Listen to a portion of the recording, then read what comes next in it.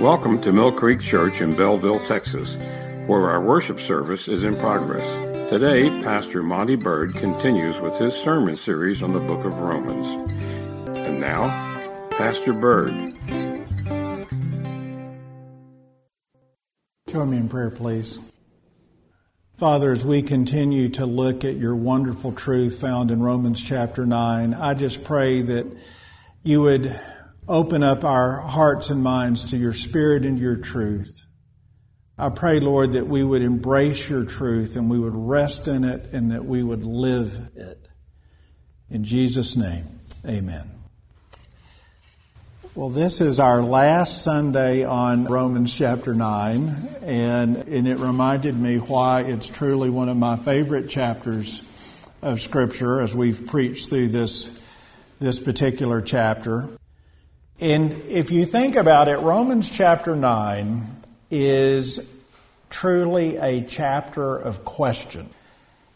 Paul is asking rhetorical questions to prove his point not only on this doctrine of predestination that God picks, but also to answer the question about the Hebrews since they rejected Christ.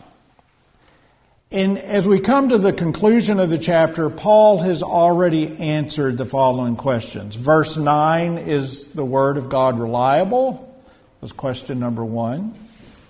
Question number 2 is verse 14. Is there unrighteousness with God because He does pick? Question number 3, verse 19. If God picks, why does He still find fault with men? And today we have this final question, which is an overall conclusion of the chapter.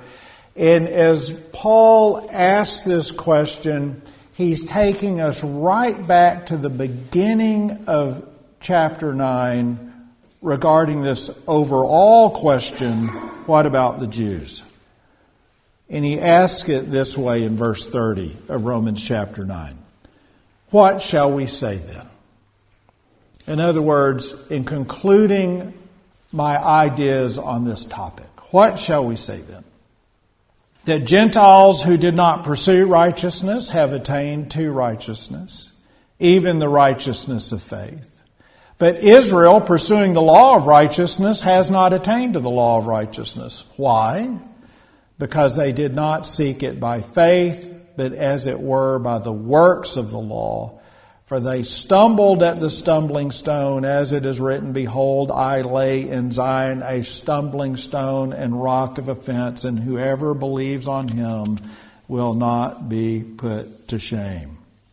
And as we start off looking at these verses this morning, I'd like to first bring up this topic of righteousness, because it is pervasive throughout all of these verses.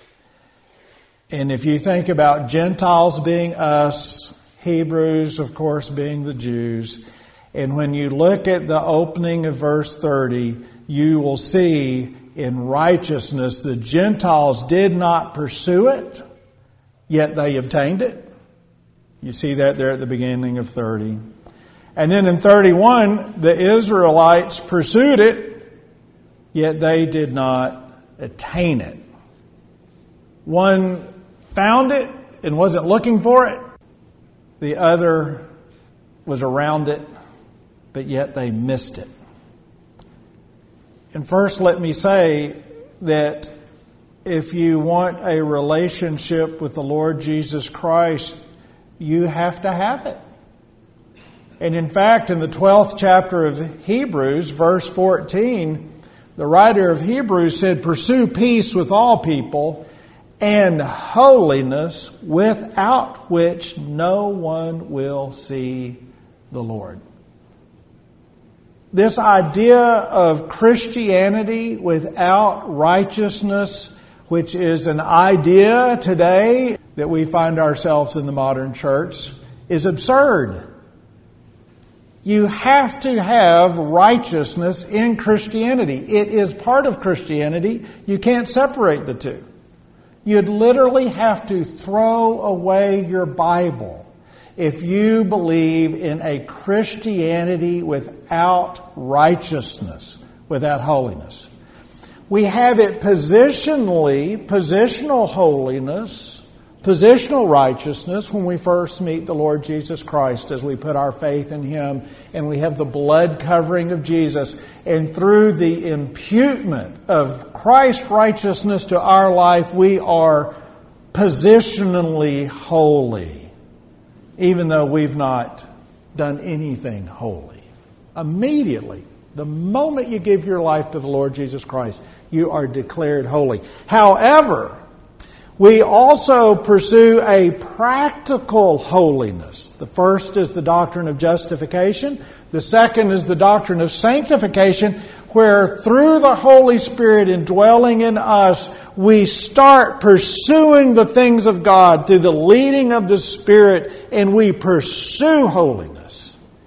This is why the writer of Hebrews can say, without holiness, no one will see the Lord.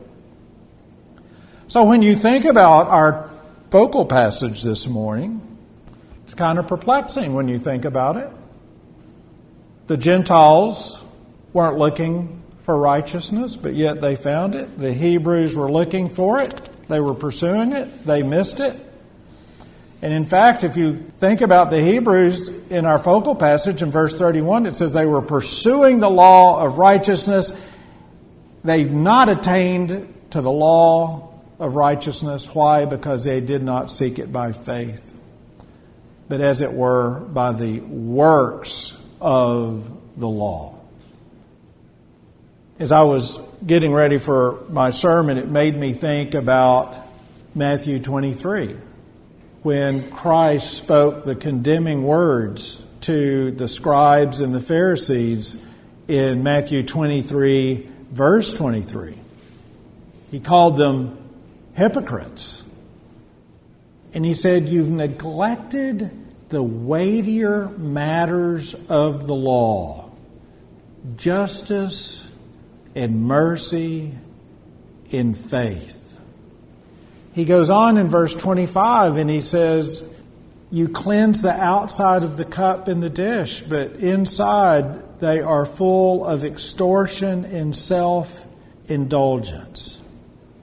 In verse 27 in Matthew 23, He said, you're like whitewashed tombs, which indeed appear beautiful outwardly, but inside are full of dead men's bones and all uncleanness. He goes on in verse 28 and he says, even so you outwardly appear righteous to men, but inside you are full of hypocrisy and lawlessness. They were pursuing a type of righteousness, but it wasn't saving righteousness. In baseball language, you could say that they were majoring in the minors. That they were caught up with all of the little things. But yet they missed the ideas of justice, mercy, and faith. You can see as Paul opens up chapter 9, he's lamenting this. Because in Romans chapter 9, in verse 4, as he described the Israelites, he says, to whom pertain the adoption, the glory, the covenants, the giving of the law, the service of God, and the promises, of whom are the fathers, and from whom, according to the flesh, Christ came, who is over all, the eternally blessed God. Amen. In other words, Paul is saying you were in the middle of religious activity, right? I mean, they saw the hand of God.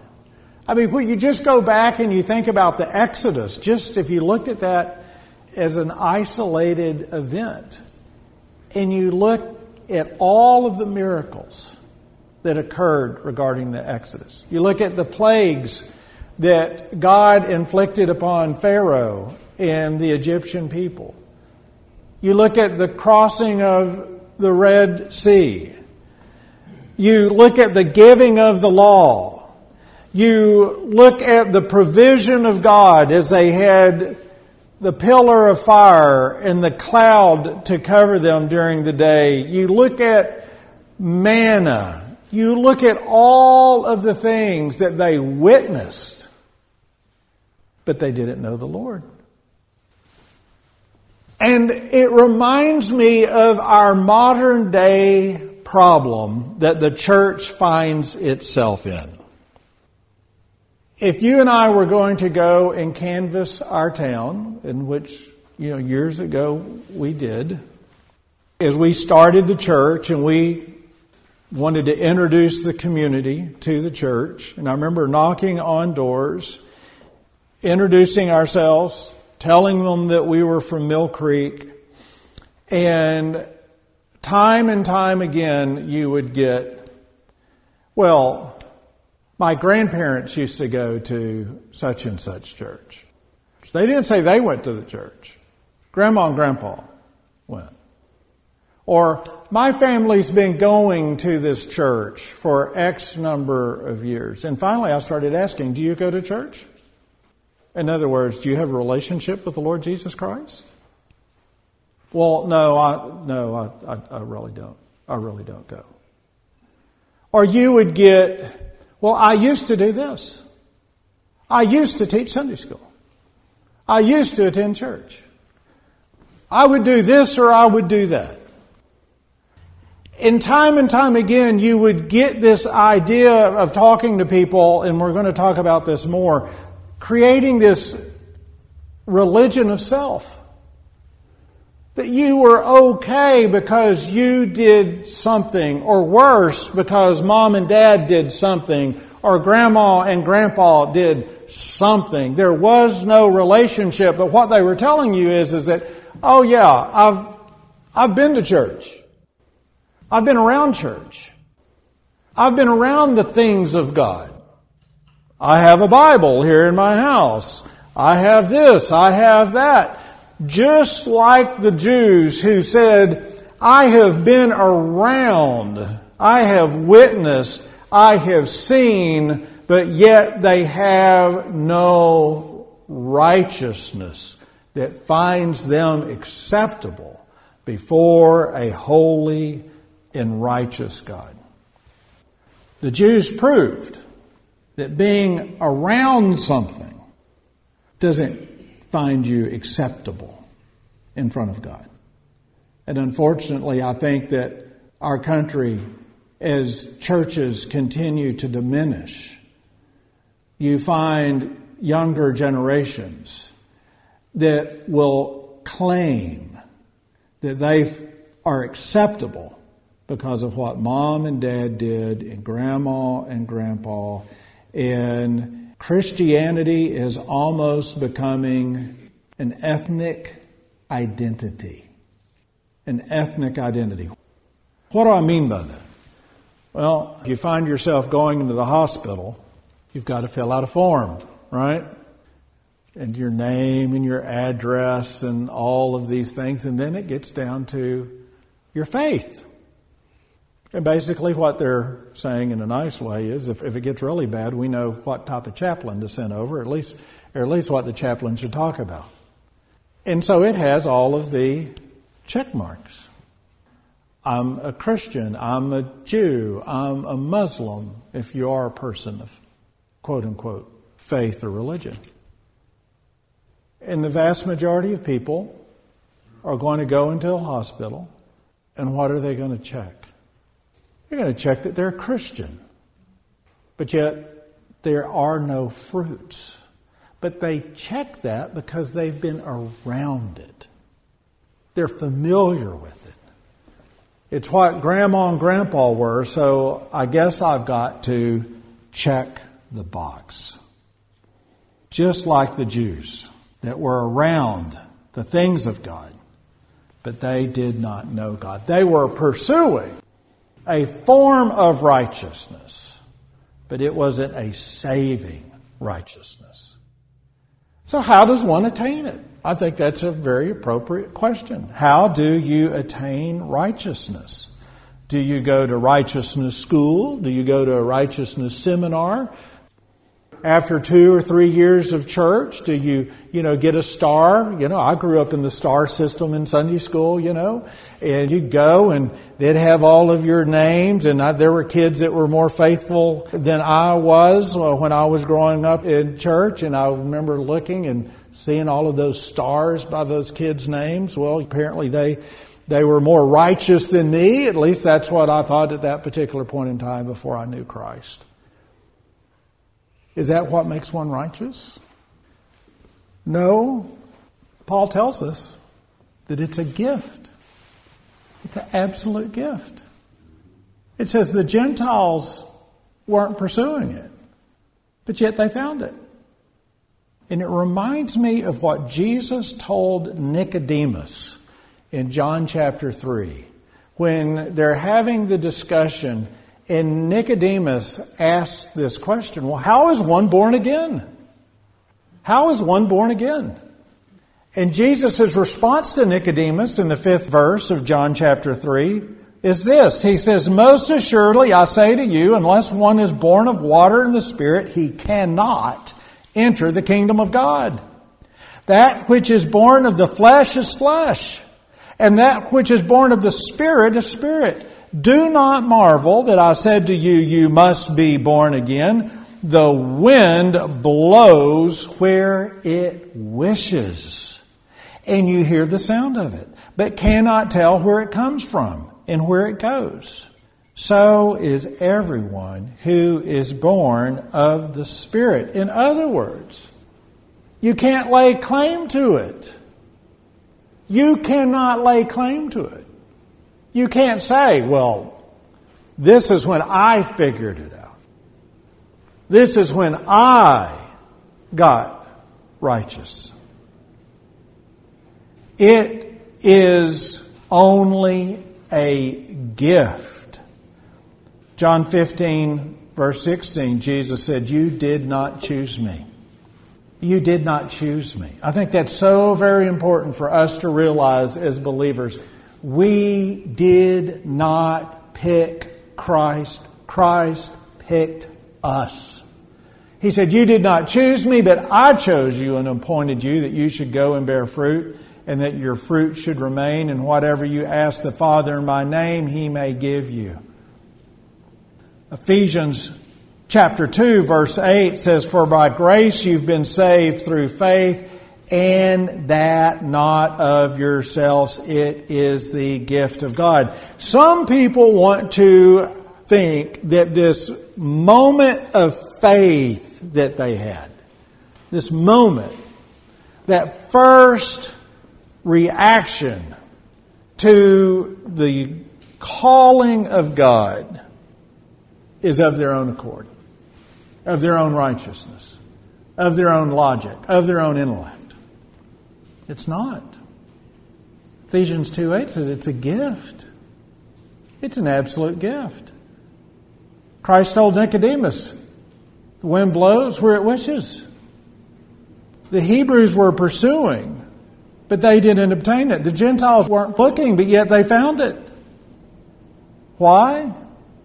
Verse 32 regarding the Hebrews of Romans 9, Paul said, because they did not seek it by faith, as it were, the works of the law. The works of the law. Now here's why I love Reformed theology, because to me it lines up perfectly with the Bible. I can say that I'm only a Christian by the grace that God gave me. It's not me. It's not my righteousness. It's not some logical decision. It's only by His grace.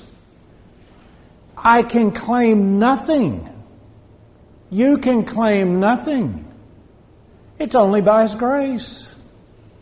But the Hebrews were caught up in the law. I'm going to do this and that, so therefore I am a, quote, good person. It's their system. And Paul knows what he's talking about. Turn with me to Philippians chapter 3. We're going to look at two testimonies this morning that Paul gives of himself and his life as he is called into a saving relationship with Jesus Christ. Philippians 3, verse 2, he goes, "Beware of dogs, beware of evil workers, beware of the mutilation." In other words, what he's dealing with is those Jewish believers who say, hey, the Gentiles still have to be circumcised. So he goes, beware of dogs, beware of evil workers, beware of the mutilation, for we are the circumcision who worship God in the Spirit, rejoice in Jesus Christ, and have no confidence in the flesh. Though I also might have confidence in the flesh. If anyone else thinks that he may have confidence in the flesh, I more so. Circumcised the 8th day, of the stock of Israel, of the tribe of Benjamin, a Hebrew of the Hebrews, concerning the law, a Pharisee, concerning zeal, persecuting the church, concerning the righteousness which is in the law, blameless. See, there is a righteousness in the law. He said, I'm blameless when you just look at me executing the righteousness in the law, but it is not a saving righteousness. It's just morality. And when he outlined all of those things, all of the religious acts that he had been participating in, what does he say in verse 7? But what things were gained to me, these I have counted loss for Christ. Yet indeed I also count all things loss for the excellence of the knowledge of Christ Jesus my Lord, for whom I have suffered the loss of all things, and count them as rubbish, that I may gain Christ and be found in Him, not having my own righteousness which is from the law, but that which is through faith in Christ, the righteousness which is from God by faith, that I may know Him and the power of His resurrection and the fellowship of His sufferings, being conformed to His death, if by any means I may attain the resurrection from the dead. And there you see in chapter 3 of Philippians, he says there's two forms of righteousness. One is the pursuit of the law. One is the gift from Jesus Christ. And he said the pursuit of righteousness, which is from the law, is trash. Trash. See, it's only through Christ. It's only through His gift. It's an absolute gift.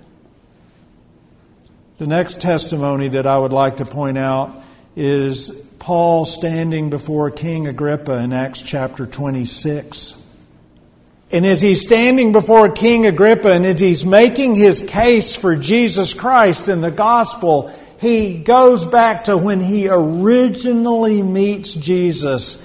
And if you recall, Paul, then known as Saul, is going to persecute the Christians. He's on the way to Damascus to persecute Christians. And he's standing before Agrippa years later. And in verse 12 of Acts 26, he says, while thus occupied, I journeyed to Damascus with authority and commission from the chief priest at midday. O king, along the road I saw a light from heaven, brighter than the sun, shining around me and those who journeyed with me. And when we had all fallen to the ground, I heard a voice speaking to me and saying in the Hebrew language, Saul, Saul, why are you persecuting me? It is hard for you to kick against the goads. So I said, who are you, Lord? And he said, I am Jesus, whom you are persecuting.